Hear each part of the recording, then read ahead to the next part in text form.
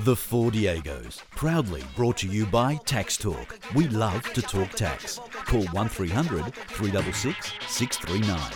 In a very special edition of the Socceroo series, we have live in the studio an undisputed, bona fide world football legend, a prolific goal scorer of the highest order.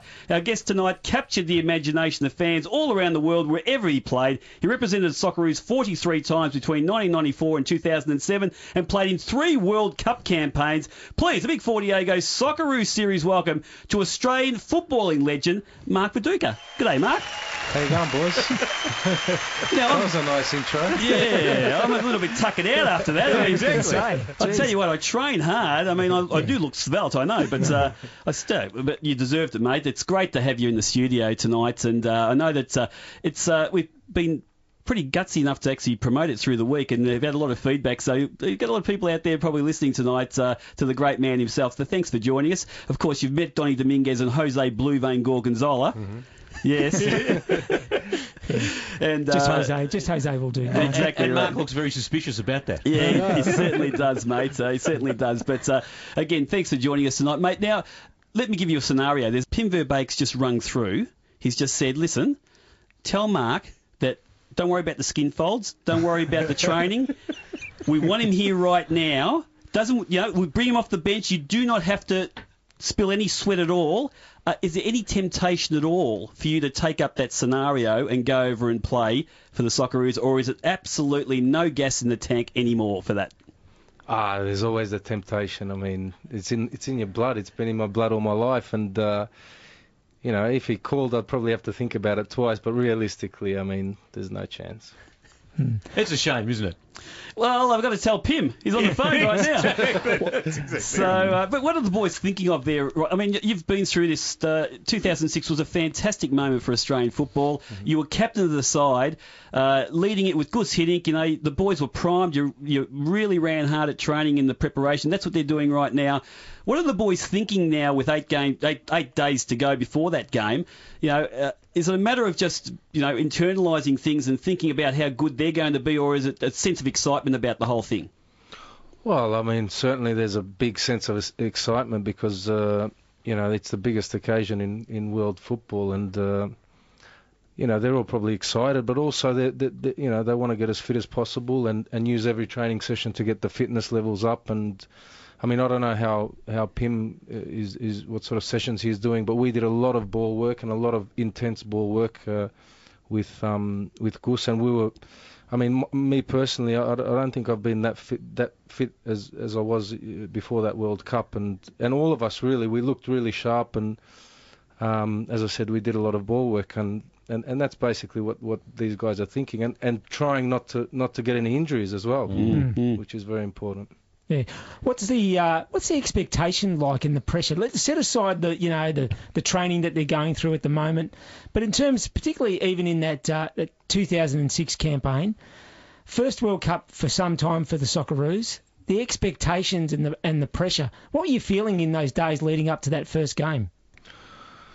Well, I mean, I think that as a footballer, you put a lot of pressure on yourself. You know, if you didn't do it, you wouldn't be playing in that World Cup. And I think everybody wants to do well for themselves and also for their countries. And I mean, you just try to prepare yourself as well as possible and do every training session, work hard at every training session, and you know that all these things are going on around you because you see it on the television and all that. But we stayed in a place that was, an hour and a half away from Stuttgart, where everything was going on, and you don't really get to experience it. You go from the game or the training session, you go straight back into the hotel, and nobody came near the hotel, Yeah.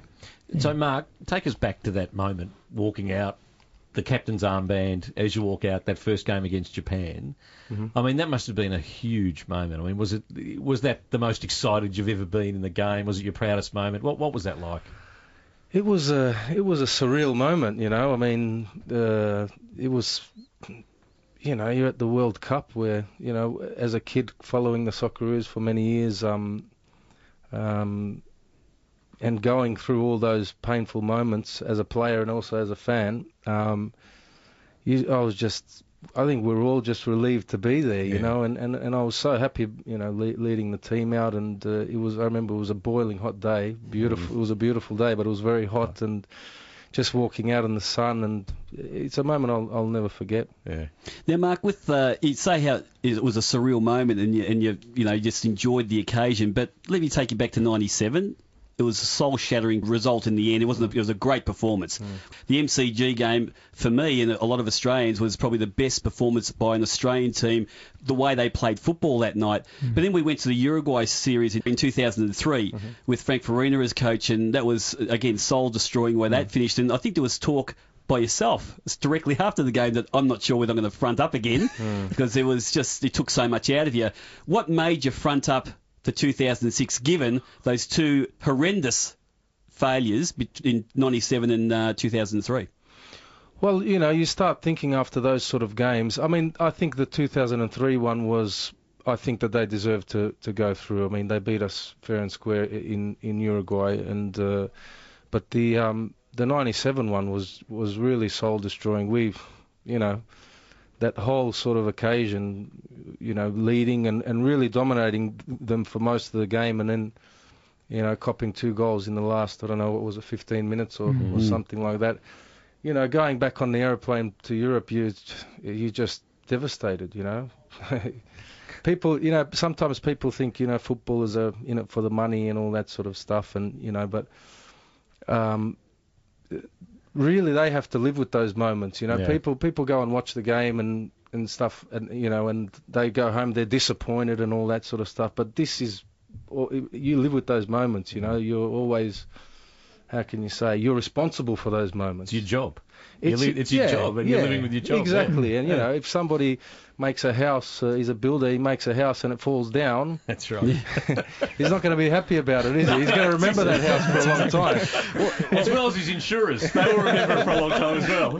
Well, Dukes, I mean, just on that analogy there, Jose's never forgiven Aurelio Vidmar from that game there. He said he sort of scored a hat-trick or something like that. But we made a lot of chances that game. We really dominated them, and, you know, people say that bloke who come onto the net and all that sort of stuff, but I think we really should have killed the game, you know. But who would have thought? We were on top of them. The crowd was behind us. We were so, you know, we never thought that it would end up that way. And that's the game of football. You know, it's so unpredictable. Just on the point you made about, you know, people have got this impression about footballs, and it's true. You know, we feel as fans and the media just sitting back and say, well, you guys can go back to your clubs and score your goals and be hailed at your clubs and make your money and stuff. We're left with the scars. But it was interesting you talked about how hurt you were and the fact that, you know, you use the word responsibility, that you really felt that way. Do you think is that a personal thing for you, or do you think that's across the board with all Australian players? Well, I can only speak for myself. As I said, it's your pride in your job, you know. Like I said before, I mean, there are people out there who are good builders and some are not so good builders. The not so good builders, you know, they don't care if their house falls down.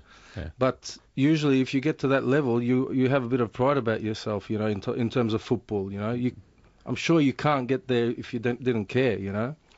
It takes a lot of determination, a lot of persistence and, you know, dedication to get to that sort of a level, you know. That's sort of...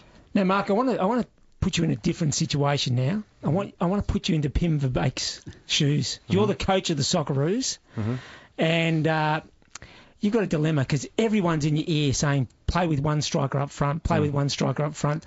You've been Everyone's there. saying play with one striker. That's that's what they want you to do. Now, I want to know. Are you a fan? Are they really saying that?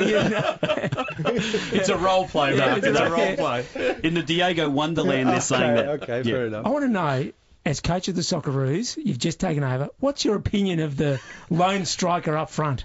Given that you lived it exactly. all your career. Listen. And you can't swear. Good question. Lone striker, I mean, listen, for me personally, I'm not a big fan of that, for obvious reasons. I mean, it's a role as a striker where you you have to rely on the people around you a lot. You don't have somebody up front to take the pressure off you a little bit in terms of, when the ball goes up there, you're the only one between, two centre halves or whatever. If you really don't have the service coming in and people around you, it's a very difficult job. If you were, you're still in the role as a coach. Go on, I'm still a coach. Yeah, but we'll make you the coach of your young sons, sons under 10 team, right? How many prongs would you have up front? How many strikers would you have up front? Yeah. Sorry, prongs mean something different overseas. Here in Australia, we're talking about strikers, right? Okay. How many strikers would you go with up front as your philosophy? I like 2 strikers. Yeah. I always like 4-4-2. I like the 4-4-2 system. There's all these numbers flying around. I don't even understand what number. I hear bloody, excuse the French. It's all right. It's late. It's okay. I watched SBS the other day, and I saw Fozzie going on about Pythagoras theorem and all this sort of stuff. I didn't know if I was a football player before or a mathematician. I definitely wasn't a mathematician. We'll have to sit down with you one day, Mark, and go through the Diego's theory on soccer. Yes. Because we call them prongs up the front. Yes. Okay, right. Yeah. And then there's the sieve defence. Yes. Right. Which that's the one that leaks a lot of goals. Yeah. Okay. So that's our sort of defence. That's a bit of talking. Yep. So we'll sit you down and go through. I say that the defenders are the labourers and we're the bricklayers. So just throw us the bricks and we'll lay them nicely. So we're going to ask you later on what you're doing after football, but obviously it's Viduka Construction. Yeah, exactly. Actually, Mark, I've got a question about that. Now that you have basically, you never say never, but you've retired. Yeah, definitely. Do you still watch SBS every week? Do you really take an interest in the game, or is that now that the family takes a lot more of your time, obviously, and a lot of your interest, as we discussed before coming on? Mm-hmm. But do you still study the game? Do you still find yourself interested? Like, do you support a team, and do you follow them? You know what, I've been in that game. I mean, I've loved it since I was a little boy. That's all I thought about. When I was growing up, I used to live with a football. My parents got a little bit. Actually, one time I had a bunk bed, and I nailed the ball to the roof of the bed just so I could be next to my head when I was sleeping. And that's how much passion I had for the game, and it was just, that was me, Yeah. And after being in it so many years and so many ups and downs, and it's a very intense world. It's a very intense lifestyle, especially when you're playing at a high level, because there's a lot of expectation. There's a lot of expectation on yourself by other people. When big money's involved, it's always like that. And now I sort of feel a little bit like, I don't know, like I've been in some sort of on a treadmill or something for that many years, and I was sort of starting to notice other things, because your whole life is results driven. If you have a good game, sometimes you don't want to go into the city or go to the shop, because somebody's going to make a comment or whatever. If you had a good game, you can walk through the street, no problems. When you're living in Europe, it's very intense. The footballing, the public and whatever. And after a while, you sort of start thinking, can I not just go for a walk down the street without anybody saying anything to me? And that's what I sort of wanted. I wanted a little bit of a normal sort of environment, for myself and for my kids as well. And because, as a footballer, it really affects your life. If you're really serious about it, you come home after a bad game and you don't want to speak to anybody for for the next couple of days, and then sometimes you take it out on your family a little bit and things like that, because it, as I said, it means so much to you. And it's not your average job, where things are more sort of even. It's either totally high or then totally low, and it can be in one night totally line over. That's right. Like the game in '97, what we were talking about. You know? And all-consuming, no matter what. It just takes over your life, and then, as I said, now I just feel like sort of I start to notice other things in life, you know. Your cafe latte's looking really nice. Things I like can't that. see any cafe latte. I just see water here. I've got to say that Small budget, mate. Small budget. you know, Dukes must be doing the 5 or 6K rocky runs in the morning because you're looking really good, mate. You are looking, and I know Victory are listening right tonight because they've rung me today, and also Hart rung me today. And they wanted me to give you, a bit of a good word for them in your ear, just in case. But just for the Victory, hierarchy, and also Hart, he's looking great. The guy's glowing at the moment.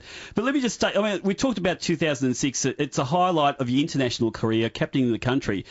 What was your highlight for that tournament? Was it playing against Croatia? I mean, you knew all those guys for the Croatian side. You played in the league against them. They were scared of you because you scored goals against them for fun there for Zagreb. Mate, what was that like? And then getting the upper hand on them at the end, qualifying through the next round. Well, before that Croatia game, we had there was build up and all that for the press and stuff like that, and we had in our hotel, we were sort of isolated, but we had the internet and we could see what was going on in Croatian newspapers and that. So, and we could understand, especially the Croat speaking players who were there, and and they were really saying some pretty bad things about us, not bad, but that was sort of, what do we know, kangaroos and stuff like that. And that, gee, that would have hurt. Yeah. That must have hurt you a lot, the kangaroo yeah, stuff. the kangaroo thing, yeah. Very painful. But anyway, they were getting very cocky about the whole situation, and the funny thing was that their coach, Cico Kranjčar, was my first coach when I went to Dinamo Zagreb, and Niko, his son, was a little kid who used to come to our training sessions with his dad and stuff like that, and he was playing in that tournament. And Stjepan Tomas, who was marking me, was, when I got to Croatia, he was a young player who they just signed, and he was there by himself. So we became best mates, me and Stjepan, and so I had very close contacts with the players, and I did, and also the other Croatian players' background in our team. We wanted to get one over them, and you certainly did. And I've got to say, Josip Simonic, great player, and I know he's playing for the opposition on the night, but he manhandled. I mean, there was bear hugs through the whole time. You weren't being looked after at all that night. I thought it was definitely a penalty early on in that game when he was all over me, and in the end, the three yellow card things was sort of. Did you go and hug Zeljko at the end of the game? Zeljko Kalac, of course, legend goalkeeper, but didn't have one of his best nights that night. No, that's the thing. That's the thing about football. You can do everything right, and on the night it goes pear-shaped, and they're the things you have to deal with. But obviously, some people I hear some people say that he did it because he was against Croatia or whatever, and nobody wants to do that. Believe me, nobody wants to do that on purpose in a game. And I think he's been a great servant to the national team for many years. He played second fiddle to two different goalkeepers, and he ended up having a good stint at Milan, which is one of the biggest clubs in the world. Exactly right. Certainly deserved it, mate. We've got to take a break. We'll take a break and come back with more of Mark Viduka here, a special Socceroos series here on the Four Diegos, 11:16 SEN, Melbourne's home of sport. The Four Diegos, proudly brought to you by Tax Talk. We love to talk tax. Call 1300 366 639. The Four Diegos Soccer Show. The Four Diegos on 11:16 SEN.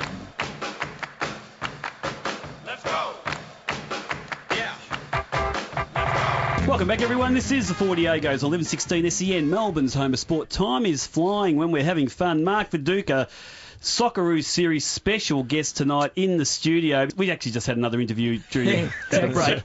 Told us all this stuff that's on the record, Mark, by the way. No. we might not be able to say all of it, but mate, overseas football. I mean, you've played in Croatia, you've played in Scotland with Celtic, you played with Leeds, you played with Newcastle. When you weren't injured, you scored for fun wherever you went.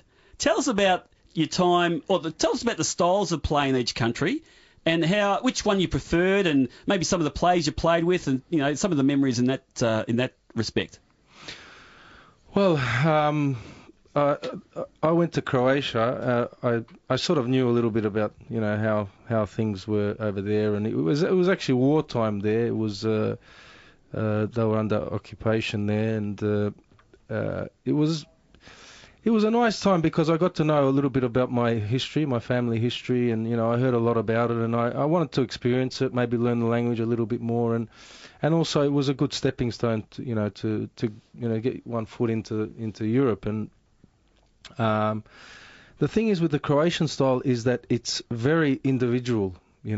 I think players hold on to the ball a lot longer. It's not moved around as often as possible. For example, I was playing with Prosinecki in the midfield, and me as a striker, when you come off your defender to look for the ball, you expect the ball, ball. Yeah. When you got Robert Prosinecki in the midfield, I think you need two balls on the field because you'd come off for the ball and he'd be doing dummies and the whole our team and their team will go one way when he does a dummy, Yeah.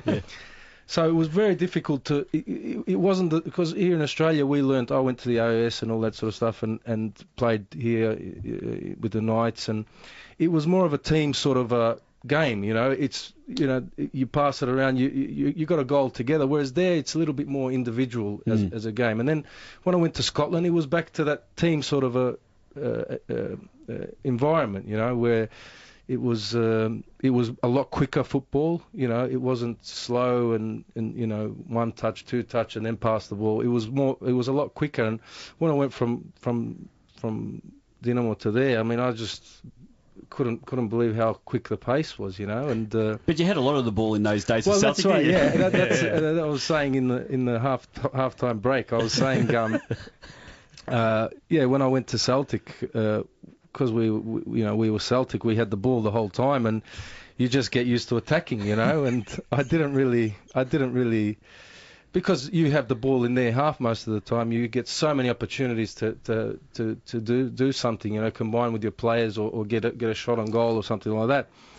And then when I went to Leeds, the Premiership, I remember my first game. I think it was against Everton, and I was breathing out of my backside because I never did that much defending in the last 2 years as I did in that first game. And I remember being at the corner having to mark, I think it was Gascoigne.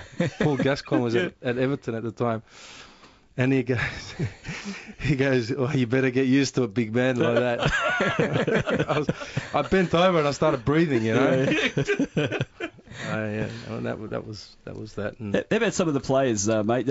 Donnie was talking to over the break with the great Joey Barton. You played with Joey and you played with Lee Bowyer, these guys who operated on the edge the whole time. What was it like playing with those guys?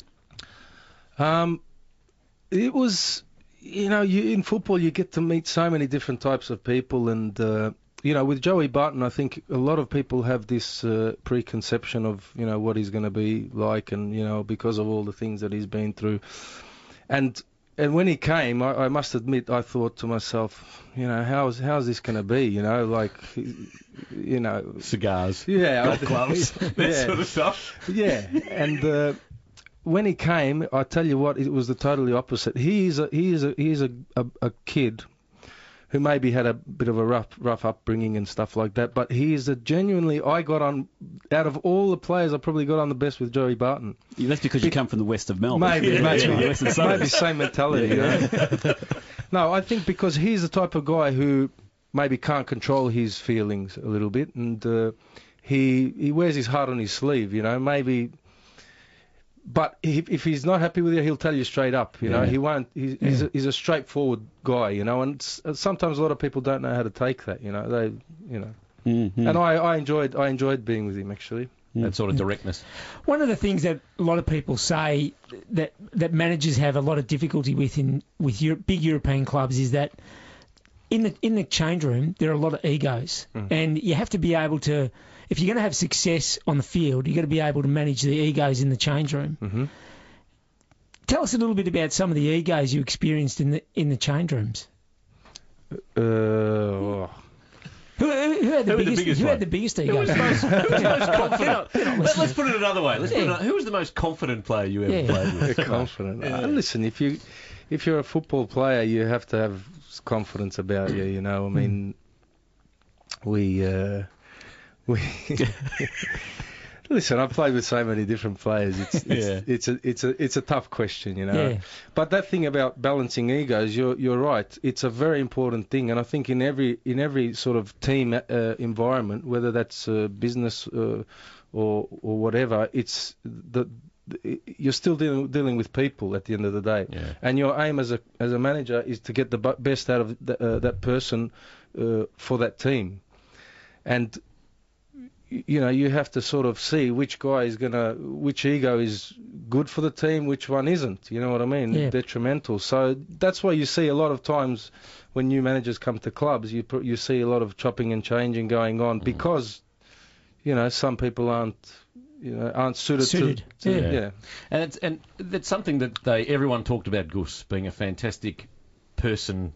Manager, like he was great with people, with the guys on the team. Is that how was he the best in that sort of managing teams and getting the best out of each of the players, or who was the best one you experienced, Mark? For me, Gus was probably the best because he had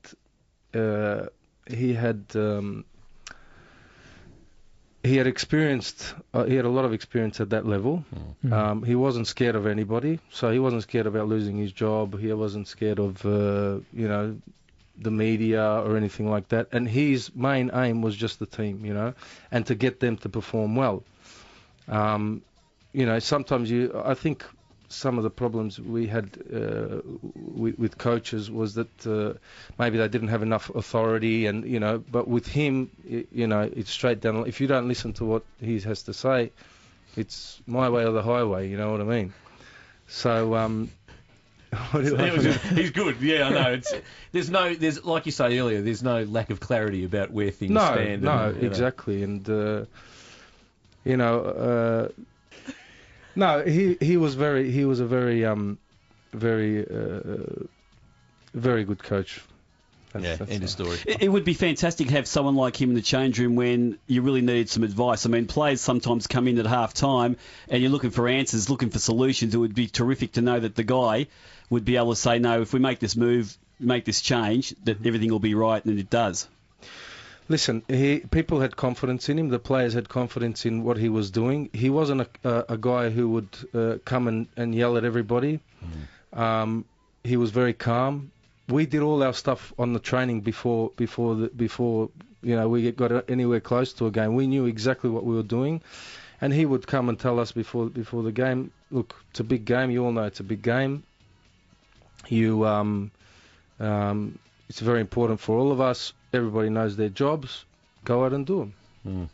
And that gives you a little bit of, you have coaches who, recite Al Pacino's thing from Scarface. Yeah, no, what was that? The yard thingo when he was the coach. Yeah, so what do you call it? Any Given Sunday. Any Given Sunday. Yeah. That had to be Frankie, didn't it? Yeah. No, not Frankie. No, Frankie was all right. We'll talk more about who they might be, Jose, after the break. This is a special Socceroo series with the great Mark Viduka here on the 4 Diegos 1116 SEN, Melbourne's home of sport. The 4 Diegos, proudly brought to you by Tax Talk. We love to talk tax. Call 1300 366 639. The 4 Diegos Soccer Show. The 4 Diegos on 1116 SEN. Welcome back, everyone. This is the 4 Diegos 1116 SEN, Melbourne's home of sport. Now 14 minutes to midnight. We're having a lovely chat with the great Mark Viduka in the studio. It's a special Socceroo series with Mark. Now, Mark, over the break, again, we interviewed Mark over the break too. We've got to get every minute out of this guy. By the way, you're not going home till about 3 o'clock this morning because we're going to talk and talk and talk. Mate, a lot of rumours when you were playing for Leeds and Middlesbrough and Newcastle, even when you were at Celtic, about big clubs coming in for you.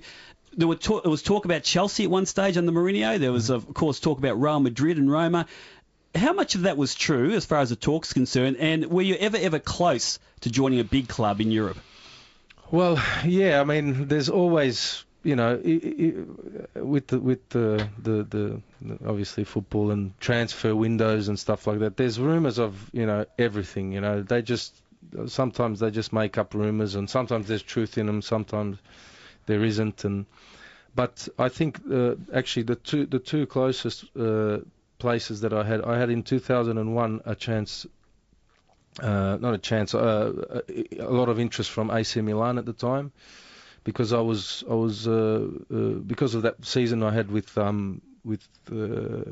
Leeds, and we got to the semi-finals and of the Champions League and all that sort of stuff, and I was actually friends with Boban at the time, and he was in Milan with and he was actually acting as sort of my agent or whatever, you know, and so they offered me a deal, and they actually offered Leeds United to buy me off Leeds United, and they didn't want to sell me. Ridsdale didn't want to sell me.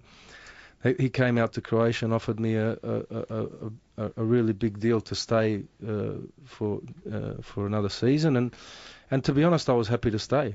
You know, we had a great team then. You know, we just got to the semi-final of the Champions League. We bought Rio Ferdinand for like £18 million at the time, which was a lot of money, and everything was looking up. You know, and who was to say that the next year it was going to turn the way it did. At Leeds, 4 goals against Liverpool. I mean, there's an SMSer there who has said, Mark, about as a Liverpool fan, he hates you, but as an Aussie, he thinks you're a true champion. That's Daniel in Thomastown.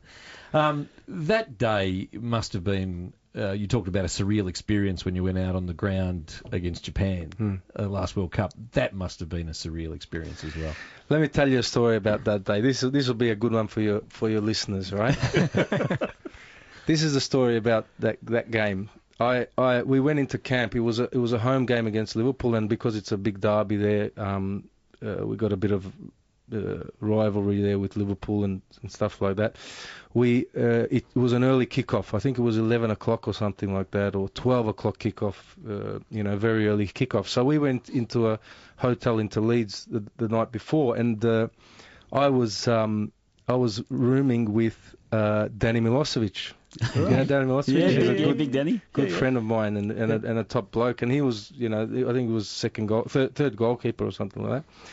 And we're sleeping, and because at that time it was bonfire night, which is Guy Fawkes night, they let off all these firecrackers, right? And at home I had I had a Rottweiler, Tara, her name was, and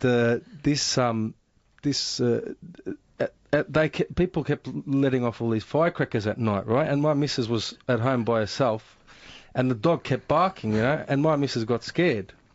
She's going to kill me for telling this story. and my wife got scared, right? And at 3 o'clock in the morning, she rings me up, wakes me and Danny up. She goes, "Oh, Tara's barking everywhere. I'm scared. This and that." I said. You didn't say that, really. I said, tomorrow we're playing Liverpool. I go, if I have a shocker, I'm going to kill you. I can just picture it too.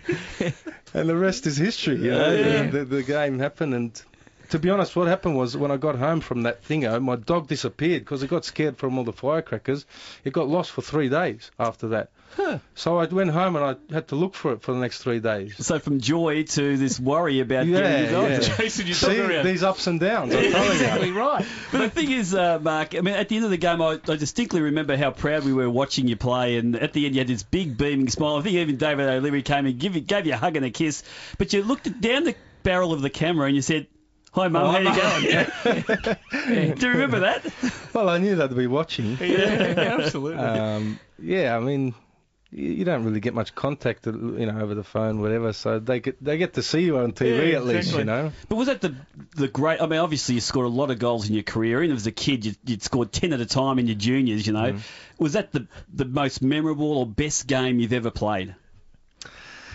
I get this question a lot, and as a footballer and playing for many years and all that sort of stuff, you start to sort of look at the games in different thingos. You can have unbelievable games and not get on the score sheet as a striker, and people will say, "Oh, you didn't have a good game," but you had a good game, because maybe you set up a couple of chances or you whatever, but you didn't score any goals. Now that game, I honestly didn't think I had a good game that game, as myself, because I wasn't very involved in the game. I was, in terms of, I probably made mistakes and stuff like that, but I got into 4 goal-scoring situations and I took them all. And that was that type of a game. That's how I saw the game. Maybe on the side people saw it differently, All I want to know, Mark, is did you get your wife to wake you up at 3 o'clock in the morning every other weekend? No, I should have, maybe. You should, exactly. Well, it was all great in the end. You found Tara, your wife forgave you, you forgave your wife, Yes. you scored 4 goals. No, it was a great day. It was surreal, it was a beautiful sunny day. It was November, which was very rare at the time. It was a beautiful day, and I came home and I just thought, what has happened? Yeah. Well, you certainly made a whole country happy that day anyway, mate. But got to take our last break. Okay. Fantastic chat with Mark Viduka here. Socceroo series here on 1116 SEN, Melbourne's home of sport. And we've got more of Mark after the break. The Four Diegos, proudly brought to you by Tax Talk. We love to talk tax. Call 1300 366 639. The Four Diegos on 1116 SEN. Welcome back, everyone. This is the Four Diegos, 1116 SEN, Melbourne's home of sport. We're spending the last couple of minutes of our magnificent special Socceroo series hour with the great Mark Viduka in the studio. Now, Mark, we wish we had more time with you, and you think that you won't, but we're going to be with you for the next 3 or 4 hours. Unfortunately, no longer on air. So let's talk about Melbourne Knights for a bit. When you were a kid coming through, there were thousands of Croatian dads willing to give their daughters to you for marriage. You were that popular. What was it like in those days coming through? You're an absolute legend of the club. By 21, you'd won a couple of Players of the Year. You won a couple of championships. You were just a great player before you went overseas. Can you give us a little bit of a reminder of your time at Melbourne Knights in those days? Yeah, I mean, first of all, I started at that club in 1982. Was when, as a junior, I came there as a 6-year-old or 7-year-old. And basically, I just went through the ranks and played for the youth team. Then I got picked for the AIS for 2 years. I had a 2-year scholarship, and I came back, and it turned into Melbourne CSC at the time, and Branko Cellino, he gave me my first start with the Knights, and it was fun times. It was really good times. I mean, I was a young boy. I used to go to training in the morning and then go to the beach during the day. It was summer soccer, and then come back and train at 6 o'clock again, and I just had so much fun. One last one before we let you go, mate. Unfortunately, you're coming to the news. Your future. Will it be in football or will it be in construction? Maybe a bit of both. No, I mean, I think, with football, I've got so much experience that I can, pass on to either young players or even, big, seniors or whatever. And I love the game, and I always love the game, I think I probably got to an age where I couldn't do what I wanted to do on the field. Because of probably age and a combination of injuries and age really, and that was basically maybe I can keep going in a coaching sort of role. You can certainly keep going in the Four Diegos indoor soccer team on a Monday night C grade. You need a striker, Mark. You'll be a lone striker though. What is that? The Penal Beaters League? Yeah. One up front, that's you. One up front. It's actually one below the Penal Beaters League, mate. Thanks, dude. One below. It's been a real pleasure speaking to you, mate. You're an absolute legend, and we hope to have you in the studio again down the track. Thanks very much, mate. Have a good time in South Africa. Good on you, mate. That's Mark Viduka, special Socceroo series. The Four Diegos, proudly brought to you by Tax Talk. We love to talk tax. Call 1300 366 639.